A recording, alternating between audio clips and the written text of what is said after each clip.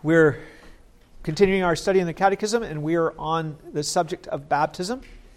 And the subject is the subjects of baptism. Who are the people that are to be baptized? Who are the subjects of baptism? And we'll be looking at Acts chapter 11.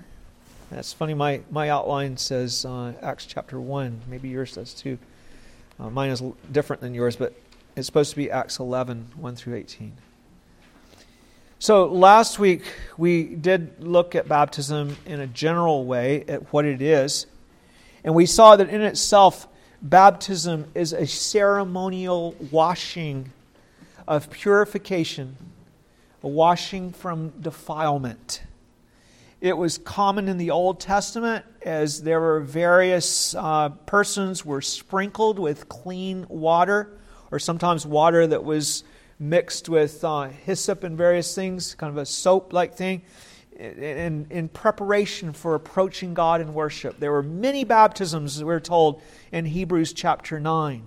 God had also in the Old Testament promised a day when He would, where He would bring a great baptism to His people, a baptism that would be one that would be associated with the coming of the Holy Spirit and the outpouring of the Holy Spirit on His people.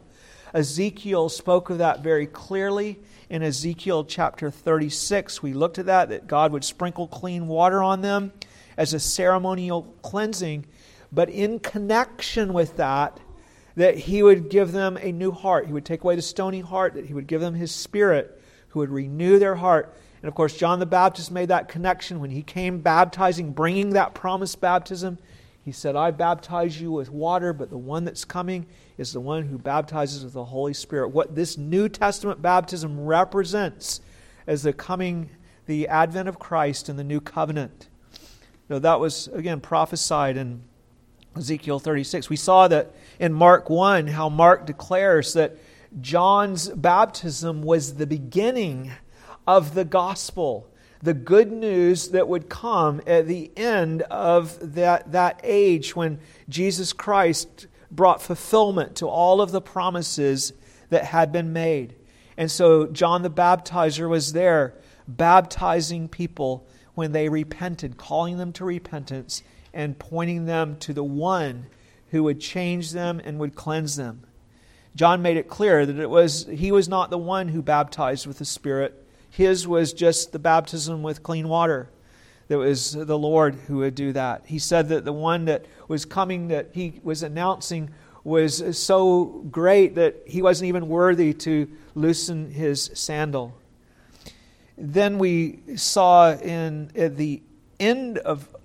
we saw Jesus, who came and was baptized by John, and He was given the Holy Spirit in a visible way as the Christ. That word means the anointed one. It's the same as the word Messiah too.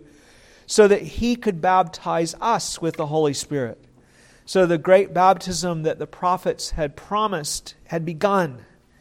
That was the beginning of the good news of God coming to cleanse His people through His Son. Then we went to the end of Mark, and we saw that Jesus, after His suffering, death, burial, and resurrection, commanded the gospel to be preached in His name to all of the nations, and that in going and preaching the gospel to those nations, that those who believed were to be baptized. Those who trusted in Him to cleanse them were to receive the sign of God's promised cleansing. Everyone that enters the kingdom is to receive the ceremony of washing, to show that no one comes into His kingdom without their sins being washed. You can't enter the kingdom of God apart from the cleansing that comes from Jesus Christ and from His Spirit. And so it was that was the calling that we have to carry the gospel to the nations and with baptism. This week we're going to look at which people are to receive baptism. Which ones are we to baptize? So this question 95 in the Shorter Catechism So let's confess this question, the answer to this question together. Question 95, to whom is baptism to be administered? Baptism is not to be administered to any that are out of the visible church till they profess their faith in Christ in obedience to Him. But the infants of such as are members of the visible church are to be baptized. Let me give you a few words of explanation. The visible church is the people that profess the true religion together with their children. That's the reason that baptism is only supposed to be administered to those who profess their faith in Christ in obedience to Him, because it is only for those who are His people, part of His church. Now that the church has now that Christ has come to cleanse us from our sin and has been crucified for us, the true religion involves trusting in Him and following Him as our Savior. Notice that it also says that the children of those who profess the true religion are to be baptized. Children, as infants, are not able to profess, so parents are allowed and expected to present their children into Jesus for cleansing and for baptism, which is the sign of Jesus' cleansing. He can cleanse, He can give a new heart to those who are infants. He can work by His Spirit in them. That's something that He does, you see. So children that are not able to profess are then to come today, or to be brought. Today I want to show you from Scripture that we are not to neglect the baptism of either those who profess their faith or their children. So our Scripture reading will be from Acts 11, and it's going to be verses 1 through 18. But I want to give you a little background before I read that to you. In this chapter, Acts 11, we have the Apostle Peter called into question. Okay, this is a good thing, isn't it? The church, the leaders in the church can call one another to say, what are you doing? Why did you do this? Even the Apostle Peter can be called to account in this way. And so they call him into question by the other apostles and the elders at Jerusalem for baptizing the Gentile household of Cornelius.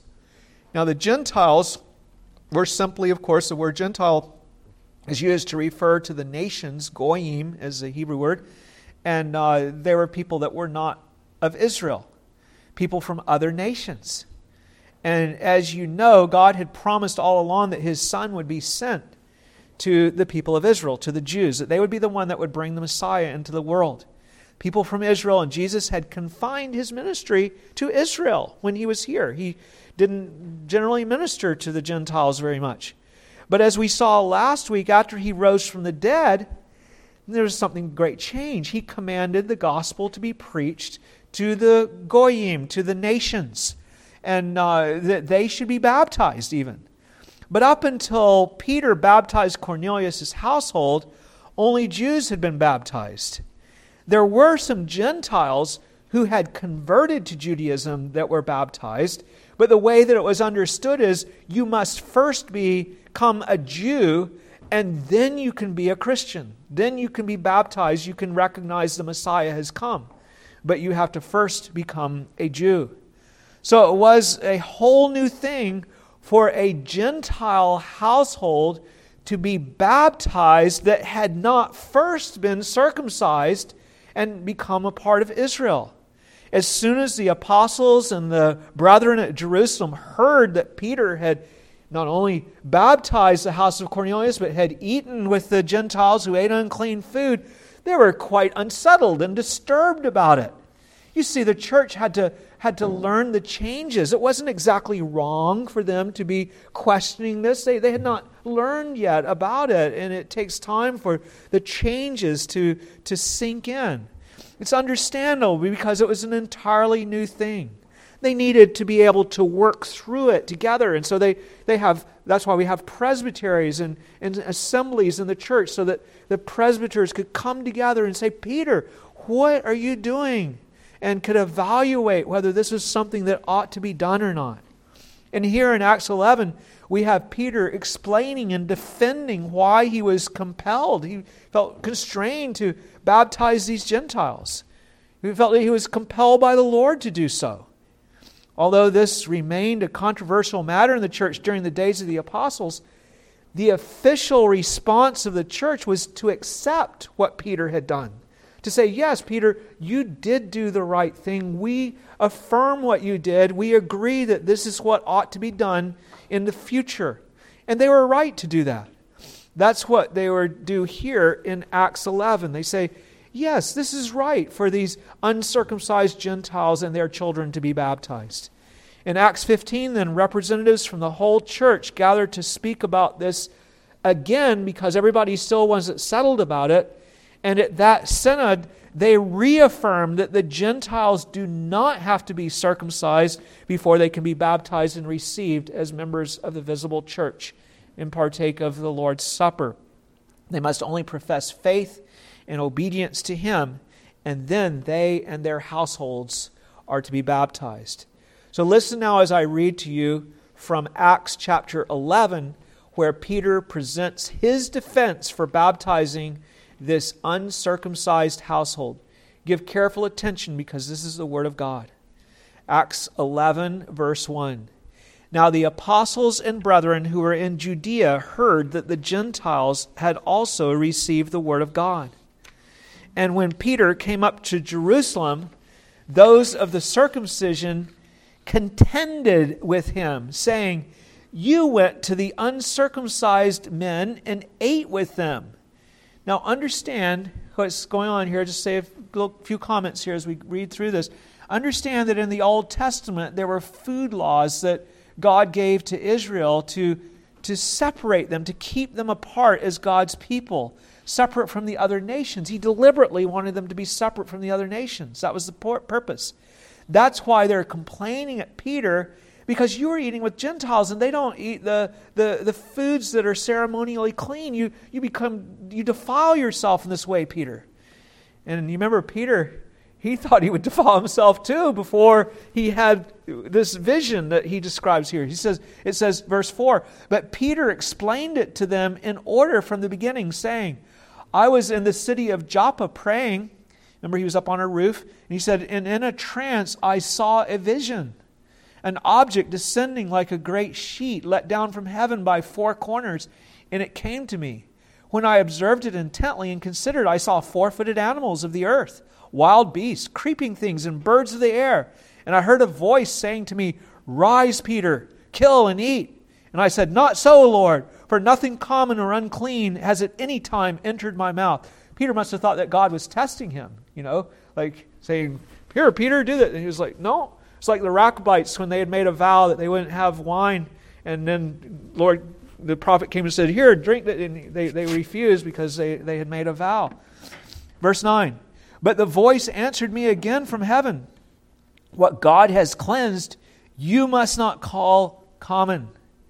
Now this was done 3 times, and all were drawn up again into heaven. At that very moment, 3 men stood before the house where I was, having been sent to me from Caesarea." So God had been giving another man a vision and to send his servants to come and meet Peter. Verse 12, "Then the Spirit told me to go with them, doubting nothing. Moreover, these 6 brethren accompanied me, and we entered the man's house." So Peter had 6 other Christians that were with him, who were, of course, Jews that were believers in Christ. Peter was only doing what he had been told to do then by the Lord when he went to eat with these Gentiles. He said, this was directly told me by the Lord. Verse 13, and it says, "And he," talking about Cornelius, "told us how he had seen an angel standing in his house, who said to him, 'Send men to Joppa and call for Simon, whose surname is Peter, who will tell you words by which you and all your household will be saved.' And as I began to speak," Peter's talking now, "as I began to speak," he says, "the Holy Spirit fell upon them as upon us at the beginning." Now when the Spirit first came, you remember that the Spirit came in a way that you could see, that you could discern visibly. Like there were visible tongues of fire. There was a mighty rushing wind. And there were miracles that were done where the people were able to speak in languages that they had never learned and to praise God when there were a bunch of foreigners there. It wasn't unknown languages. It was languages that people said, wow, they're praising God eloquently in my language. They don't even know my language. So when the Spirit first came, His coming was made visible with outward signs. And then we have in verse 16, Peter says, then I remembered, okay, when he saw this, he says, then I remembered the word of the Lord, how He said, John indeed baptized with water, and you shall be baptized with the Holy Spirit. So he thought, okay, we have the symbol of baptism that represents the baptism of the Spirit. These people have actually been baptized with the Spirit. Verse 17, he says, if therefore God gave them the same gift as He gave us, the gift of the Spirit, when we believed on the Lord Jesus Christ, who was I that I could withstand God? In other words, if they have what is symbolized by baptism, how can I withhold baptism from them? That's what he says. When they heard, and then, okay, so he says, how could I withstand God? Then verse 18, when they, the council that Peter was talking about, the presbytery, the ones he was talking to, when they heard these things, they became silent. And they glorified God, saying, then God has also granted to the Gentiles repentance unto life. So they accepted what Peter had done as legitimate. If the Gentiles received baptism with the Spirit, should they not also receive baptism with water? Should the ceremony that represents the thing signified not be given to those who have the real deal? Oh, there we'll end that reading of God's Word. May He bless it. So do you see the principles here? Principle here. Everyone who has received God's salvation in Christ ought to be baptized. If they have cleansing by the Holy Spirit, they ought to have the sign of cleansing, baptism, on their body. This is Peter's argument here. He points out that God's Spirit was given to these Gentiles when He preached the gospel to them. Again, verse 15. And as I began to speak, the Holy Spirit fell upon them as upon us at the beginning. It's explained in the previous chapter what happened, where Peter's just recounting what happened in chapter 11. Back in chapter 10, verse 45, Peter and his companions could actually see that the Spirit was given to these Gentiles because God did send that outward indication of the coming of the Spirit. In 10:45 it says, and those of the circumcision who believed were astonished, as many as came with Peter, those 6 men that he told about, because the gift of the Holy Spirit had been poured out on the Gentiles also.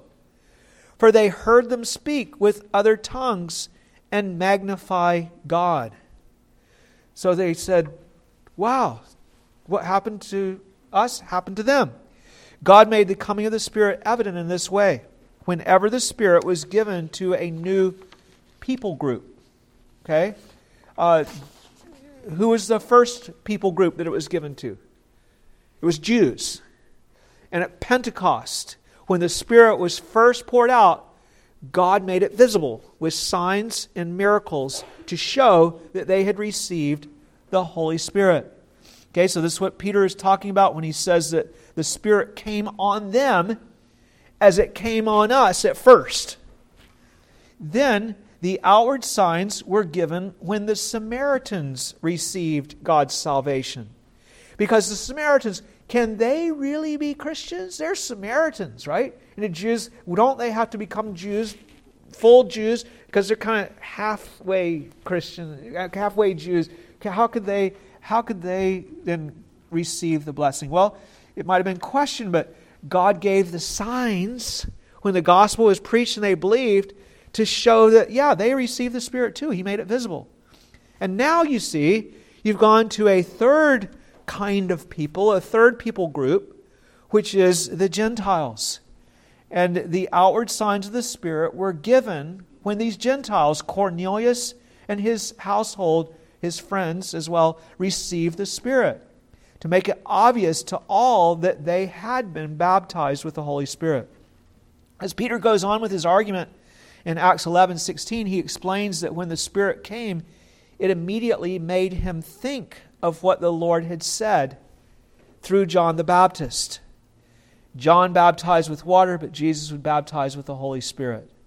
So Jesus gives the true cleansing of heart represented by baptism. Well, Peter explains how this led him to baptize them in Acts 11:17. If God gave them the same gift as He gave us when we were believed, how could I withstand God? How could I not give them the sign when God had given them the thing? If you look back in Acts 10 again, you can see what Peter actually said at the time. In Acts 10:47, he says, "Can anyone forbid water that these should not be baptized who have received the Holy Spirit just as we have?" And he commanded them to be baptized in the name of the Lord. And none of the 6 brethren that were with him objected to that. Third, of course,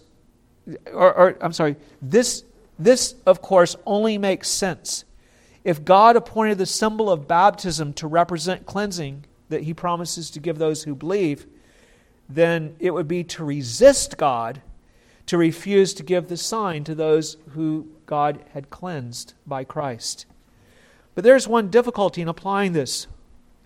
Peter was able to see that they received the Holy Spirit because God gave these signs and showed everyone that they had received the Spirit. They praised God with languages that they did not know. That's what convinced Peter to baptize them. But God doesn't give us these signs today. There are some people who pretend to have these signs, but they don't speak in real languages that they don't know. They just speak gibberish and call it tongues of angels. It's always tongues of angels. They never speak languages that people around them know. It's always these unknown languages that they claim to speak. Remember that Peter was in a very different situation. He and all the rest of the Jews who believed did not think that the Gentiles could receive the Holy Spirit until they had first been circumcised and become Jews. And that salvation could not be theirs until they became a Jew first. That's why God gave that outward signs of the Spirit, to these Gentiles before baptism. It was a way to make it clear that Gentiles really could receive the Holy Spirit. Remember, at Pentecost, it was the other way around. The signs were given after they were baptized. Here, it was given before they were baptized. But after this was proven, that Gentiles could receive the Holy Spirit, then the signs were no longer needed as soon as they believed before baptizing them. You see, once it had been shown that the Spirit had been given to Gentiles or to Samaritans or to Jews, whichever the case may be, as soon as it was shown that the Spirit was given to them when they believed, it indicated that Gentiles, whenever they profess faith in Christ, are to be baptized, both they and their children, because God's promise of the Spirit is, as Peter said in Acts 2, to you and to your children. So Peter was talking about the promise of cleansing, both of cleansing of forgiveness from guilt.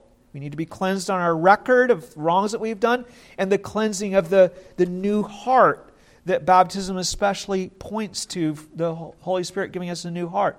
So as soon as someone believes, they and their children are to be baptized, because as soon as they believe, they have been cleansed by Jesus and His Spirit. They have the thing promised unless they're lying about believing, and that means that they ought to have the sign. How can we refuse to give the sign of cleansing if God has cleansed them? Now, learn from this that those who profess faith ought to be baptized right away. This has often been a problem in the church. The pattern of baptism without delay is clearly established in the New Testament. Remember, we're to follow the example of the apostles, not the traditions of men, because they were doing what Christ had commanded them to do. What they do is given to us as a pattern to be followed. We are not to follow the traditions of men, but we're to follow the traditions of the apostles, because these are the traditions that God has revealed to us in His Word. Now, there are many examples of immediate baptism. First, I would point you to our text. As soon as Peter saw that they had received the Spirit, as he preached the gospel to them, he immediately baptized them. Second, I would point you to the example of Pentecost. There again, Peter is preaching, and some of the Jews believed. We are told that those who gladly received the word were baptized that very day. 3,000 of them were baptized the same day. Third, we have examples of individuals. We have the Ethiopian eunuch. We have Paul, his conversion. We have Lydia and her household. We have the Philippian jailer and his household. All of them were baptized immediately, even though we're not told of any of them receiving the outward signs of the Spirit. They and their household, if they had a household, were baptized upon profession of faith. Now, a profession has to be examined, and sometimes there may be a delay if a profession is not clear, as it sometimes is in our day, that someone, do they really understand the gospel? And we have to sometimes have a delay for that reason. We also, I think it is appropriate when we have settled churches. There is a difference between a missionary baptism and a settled church, because in a missionary baptism, you're out and about going to form a new church. There's not elders already in place that are Christian elders and that sort of thing. So you baptize, Paul baptized people himself, the first converts, like he said he did at Corinth. But then after the church is established there, Paul says, I don't baptize them anymore. He leaves it to the local leadership, so they, as a session, would examine people and then baptize them. So they're a little bit of a process, but no call for a lengthy process when it's clear that someone has believed. So it's important to see this, because today churches often put baptism off. They do not seem to recognize that as soon as someone comes to Christ, they should be baptized. So this is important to keep in mind. In such cases, there is when there is an unclear profession, there's reason to delay, but otherwise, we should go ahead. Once a person professes and a person can have a clear profession immediately, then they should be given the sign. A question again in 1047: can any forbid water that these should not be baptized who have received the Holy Spirit just as we have? Bring the water and baptize them. Our Lord has reason for wanting us to baptize people as soon as there is a credible profession of faith in Christ and obedience to Him. First of all, He wants to make it clear that nobody enters His kingdom without first being cleansed. Sinners cannot come in until they are born again and have the atoning blood of Christ applied to them for forgiveness. To wait to baptize someone for months or even years removes the symbol from its proper connection with entering into the kingdom of God. It makes it look like a person can enter the kingdom of God without being washed by Christ or born again of His Spirit. And you can't. A second reason that Christ does not want baptism to be delayed is for the encouragement of the one who is baptized. He wants them to know that as soon as they came to Him for cleansing, He cleanses them. He doesn't put them off and wait to see if they're going to continue or not. He does not put them off and tell them to wait until they have fulfilled a period of probation, of testing. You have to be tested first, and then we'll see. Then we'll baptize you. What are they supposed to be doing during that period? Are they supposed to cleanse themselves in preparation for being cleansed by Him? Am I supposed to try to cleanse myself because He's not cleansed me yet? I have to wait. Then, of course, that's not what people would say, but it's a misrepresentation. It removes the sign from the work of God. The message of the gospel is that we cannot cleanse ourselves. That's why we come to Him saying, Lord, cleanse me, wash me, or I die. Right? We have to be earnest with that. The new believer needs this sign as an encouragement. It's God's seal and testimony to him that because he has come to Christ, he is cleansed. God dearly loves us. He wants to comfort us with the sign of cleansing in His sight right from the start. So hopefully that is a corrective for those who would put off baptism of those who profess faith in Christ and obedience to Him. Now we need to turn to look at the baptism of infants of believers. This is another category of persons that the churches often withhold baptism from. There is a reason for this neglect, and that is that the infant children of believers cannot tell us whether or not they believe. And besides that, they are not yet capable of understanding what Christ has done for them. A newborn baby can't understand. You can't understand language yet, what God has done to save sinners. So they cannot have faith such as would be required of adults. But I want to show you from God's Word that the infant children of believers are to be baptized. The pattern in Scripture is that households were baptized when they believed.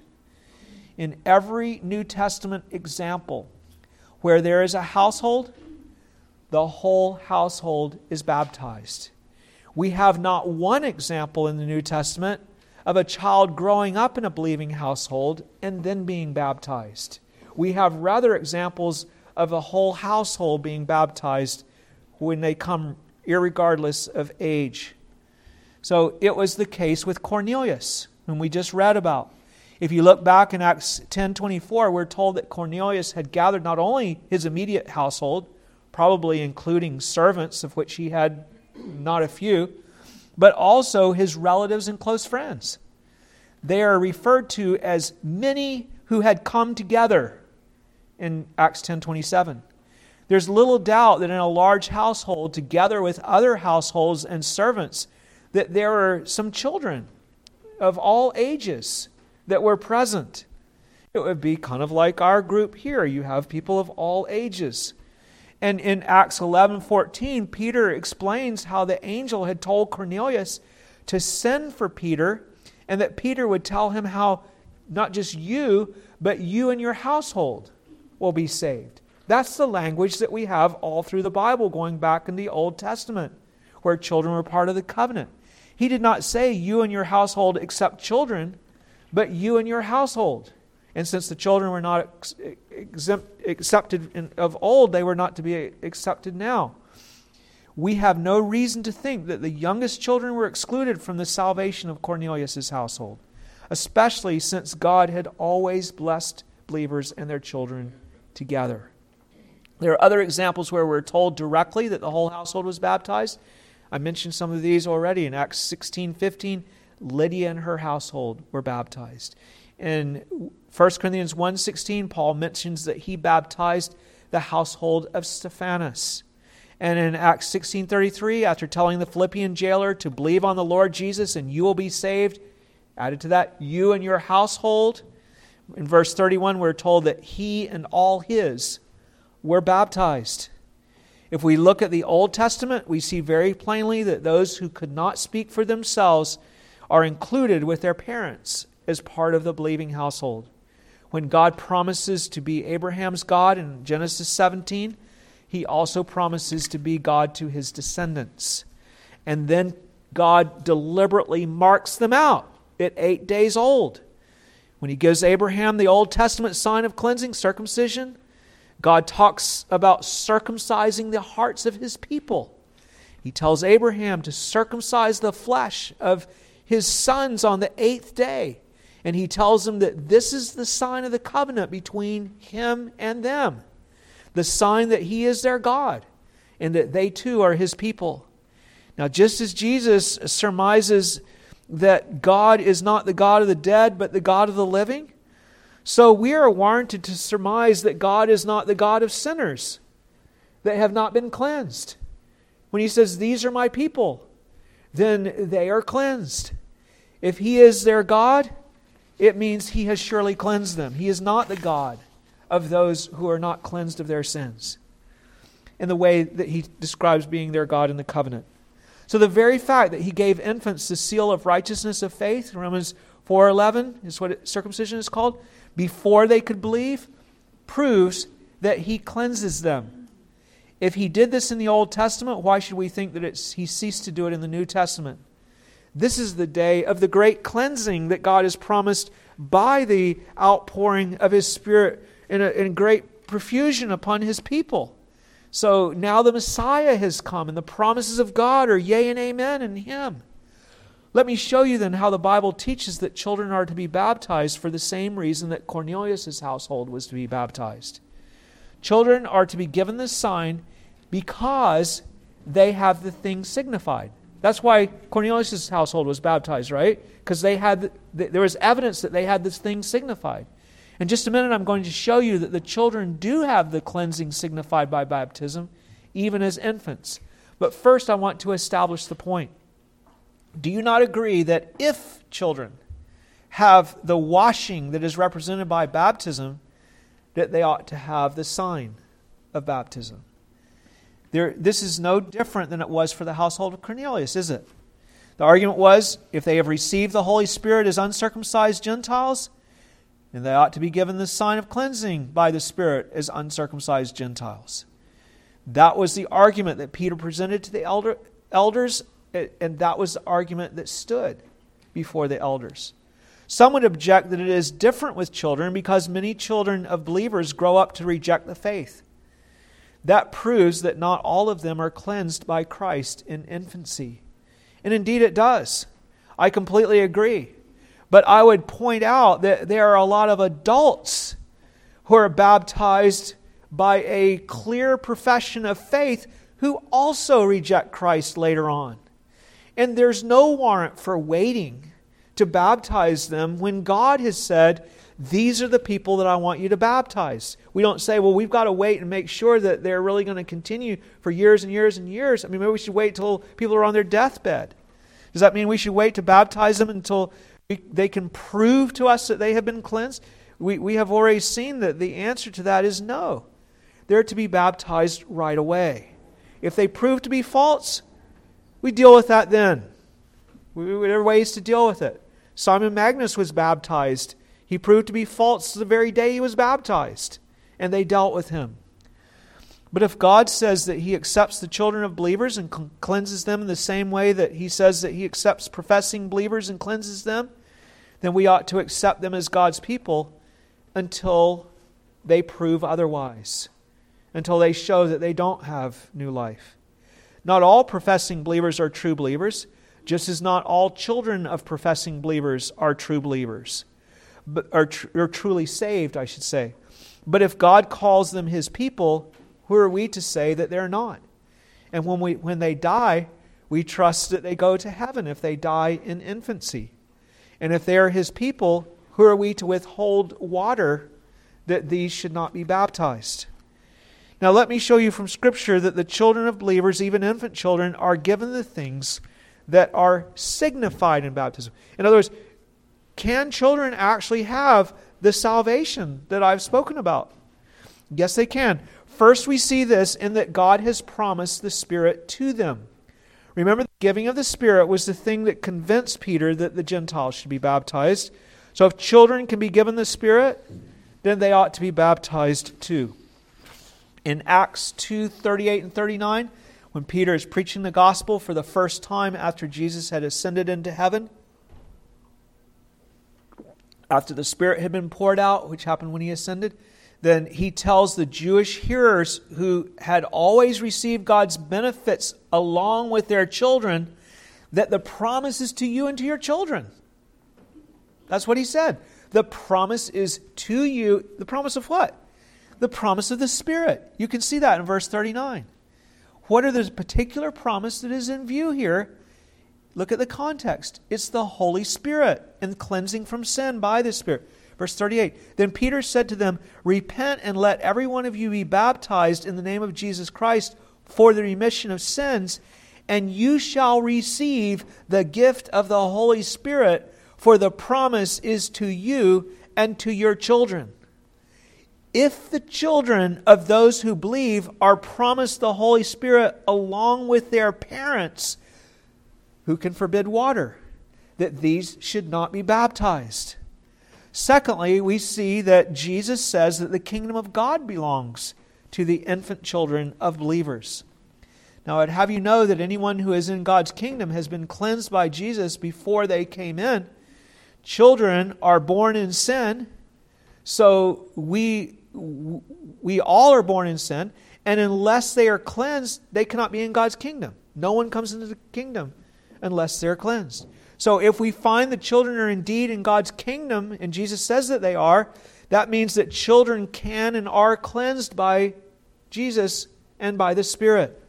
In Luke 18:15 through 16, Luke tells us that infants were brought to Jesus, and that Jesus said that the kingdom of God was theirs. I have chosen Luke's account because he uses a word that actually technically means infants. Some of the other Gospels just say children. Luke 18:15 to 16. Then they also brought infants to him that he might touch them, but when the disciples saw it, they rebuked them. But Jesus called them to him and said, "Let the little children come to me, and do not forbid them, for of such is the kingdom of God. Who can withhold the sign that God gives to all who enter his kingdom from those whom he says are part of his kingdom?" The kingdom that Jesus said no one can be part of unless they are born of the Spirit. No one can enter this kingdom unless they're born of the Spirit. These little infants are part of the kingdom, so therefore they can be given the Holy Spirit. If they are baptized with the Spirit, they should be baptized with water. Third, we're told in Scripture that the children of believers are holy, while in contrast, the children of unbelievers are unholy. Unclean, it actually says. In Scripture, something that is holy can be brought before God, while something that is unclean cannot be brought before God. Professing Christians are said to be holy because they have been cleansed by Christ and by His Spirit.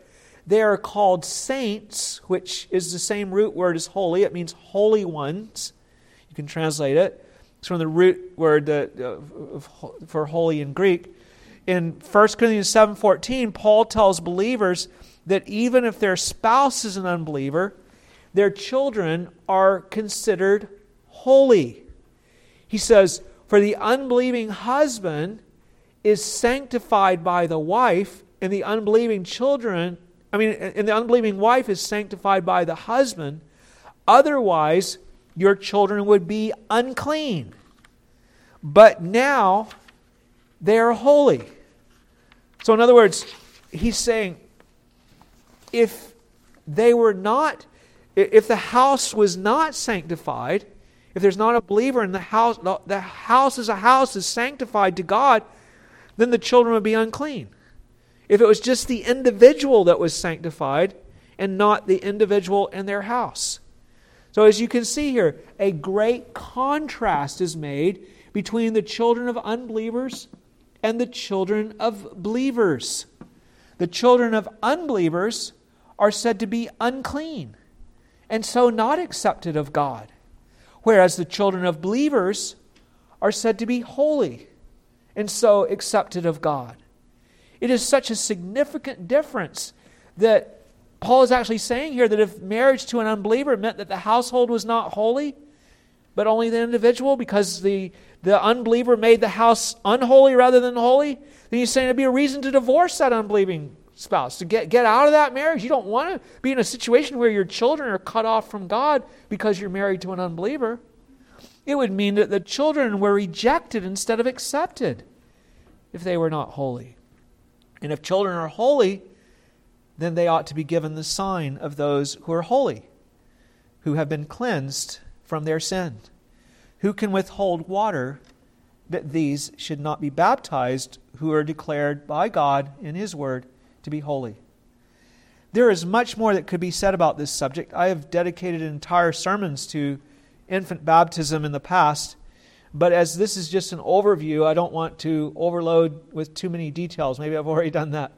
But the main point is that the children of believers have the things that baptism represents, and that they have the thing that, if they have the thing that baptism represents, then they ought to have the baptism. We know that they have what baptism represents because God tells us that they do. Who are we then to withhold water that these should not be baptized. Now, why is it important to baptize infants? It's important because it teaches us that children must be cleansed just as we must. Children are not innocent before God. That's a deception.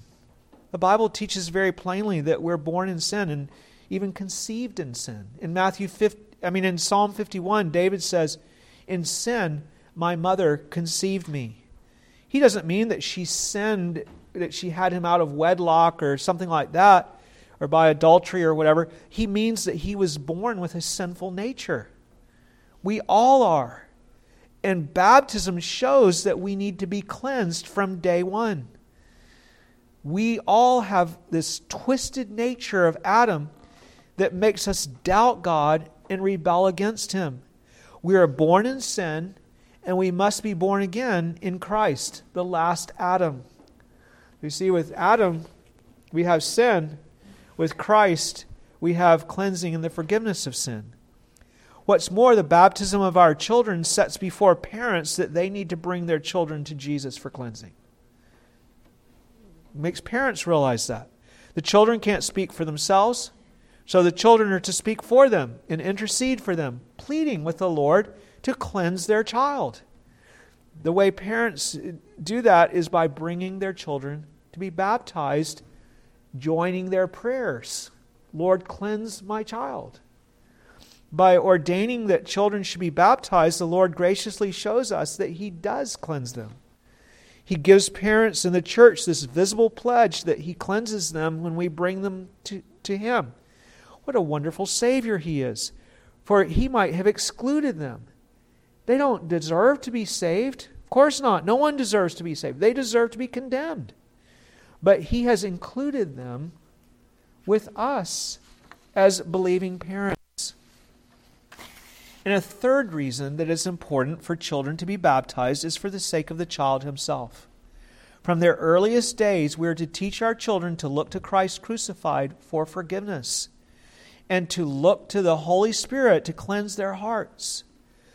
Let me urge you not to neglect that with your children.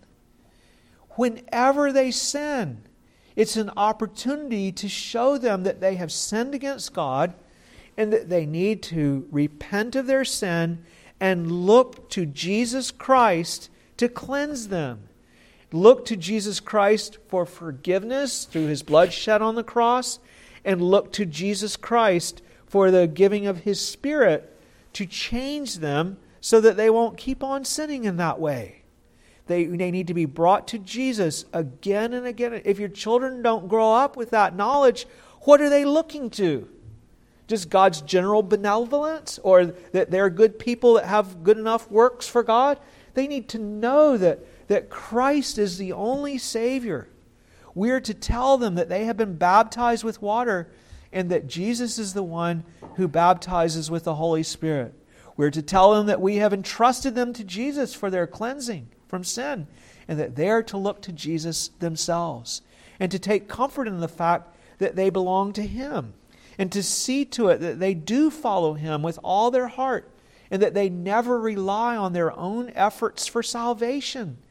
That is so common that we find that people they grow up in the church and they rely on their own effort for salvation. They have the sign of God's cleansing given to them because only He can cleanse them, and they are to rest in Him who does the cleansing as long as they live. Oh, brothers and sisters, what a wonderful, gracious Savior we have. He delights in assuring us that He cleanses us and our children from sin. Let us not only obey Him by receiving the sign for ourselves and for our children, but let us rejoice in receiving it. It is a great sin to neglect this sign. Too often I find that unbelievers do not recognize that it is... not unbelievers. Too often I find that believers do not recognize, when it comes to baptism, that it's just as wrong to do something that God forbids as it is to do something to refuse to do something that He has commanded. In other words, if you're supposed to baptize your children and you don't, That is a problem just as much as if you were forbidden to do it and you did it anyway. They would never think of, such believers would never think of stealing, but they have no qualms about refusing to tithe, you see. Oh, well, I wouldn't do something like steal, but I'm not going to do what God has asked me to do either with my wealth. Actually, Malachi says that is stealing. So it is with baptism.